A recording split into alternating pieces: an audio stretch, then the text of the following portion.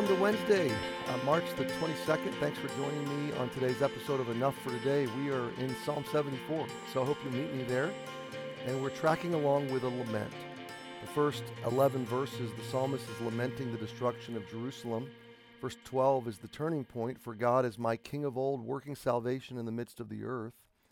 And then the psalmist begins in verses 13 to 17, recount and contrast, really, the mighty power of God and how it is manifest in the depths, in the sea as well as the dry land, in the night as well as the day, in the fountains as well as the flood or the dry rivers. He is always preparing light and a new day, the sunrise. He controls the borders of our lives, not just of the earth, but of our lives. And he's ordained summer as well as winter. And so the psalmist is really understanding and getting a heavenly perspective of this moment. And it's almost as if the psalmist is saying, now I realize, in light of your plan of salvation and your redemptive purposes, God, you've led us into a winter season. And I need to accept that as your assignment, even as the blessing of summer. And my friend, there's a great lesson there, and we see this in verse 17. Thou hast set all the borders of the earth, thou hast made summer and winter. And I want you to meditate on this with me for just a moment. Summer and winter. I'm sure that most people watching prefer summer.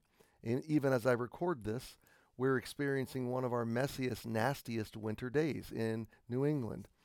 And yet, the first couple of winters really got me. I just wasn't prepared for them. I didn't know what to expect. I didn't realize how gray and low-hanging clouds would impact me emotionally, psychologically, and long seasons of such.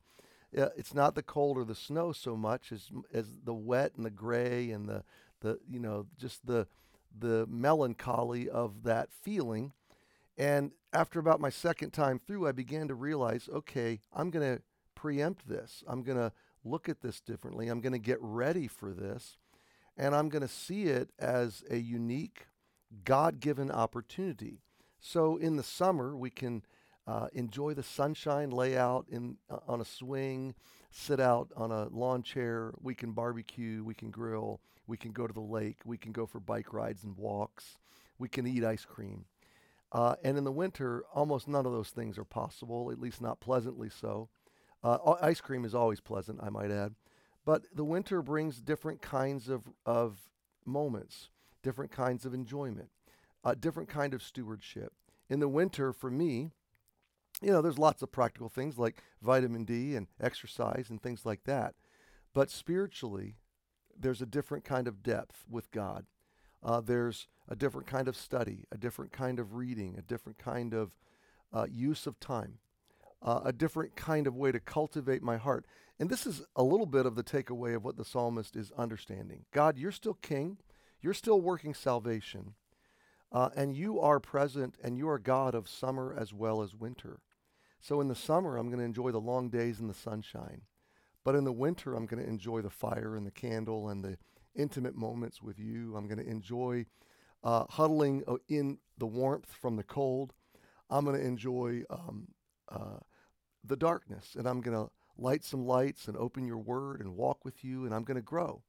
I'm going to cultivate my deep life through the winter months. And my friend, this is what sorrow, this is what sadness, lament, grief, this is what hardship or trials, they present seasons of opportunity where we can go deeper. It may not be all sunshine and joy and lawn chairs and fireflies, but God is there. His mercy is real. His grace is real.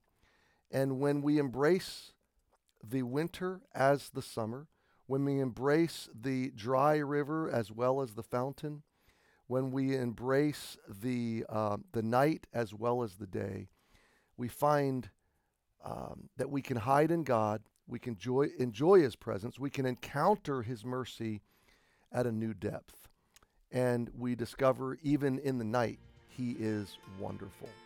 So my friend, take hope that God sets the boundaries and He controls and is active and loving and present in winter and summer. And you steward your winter of soul.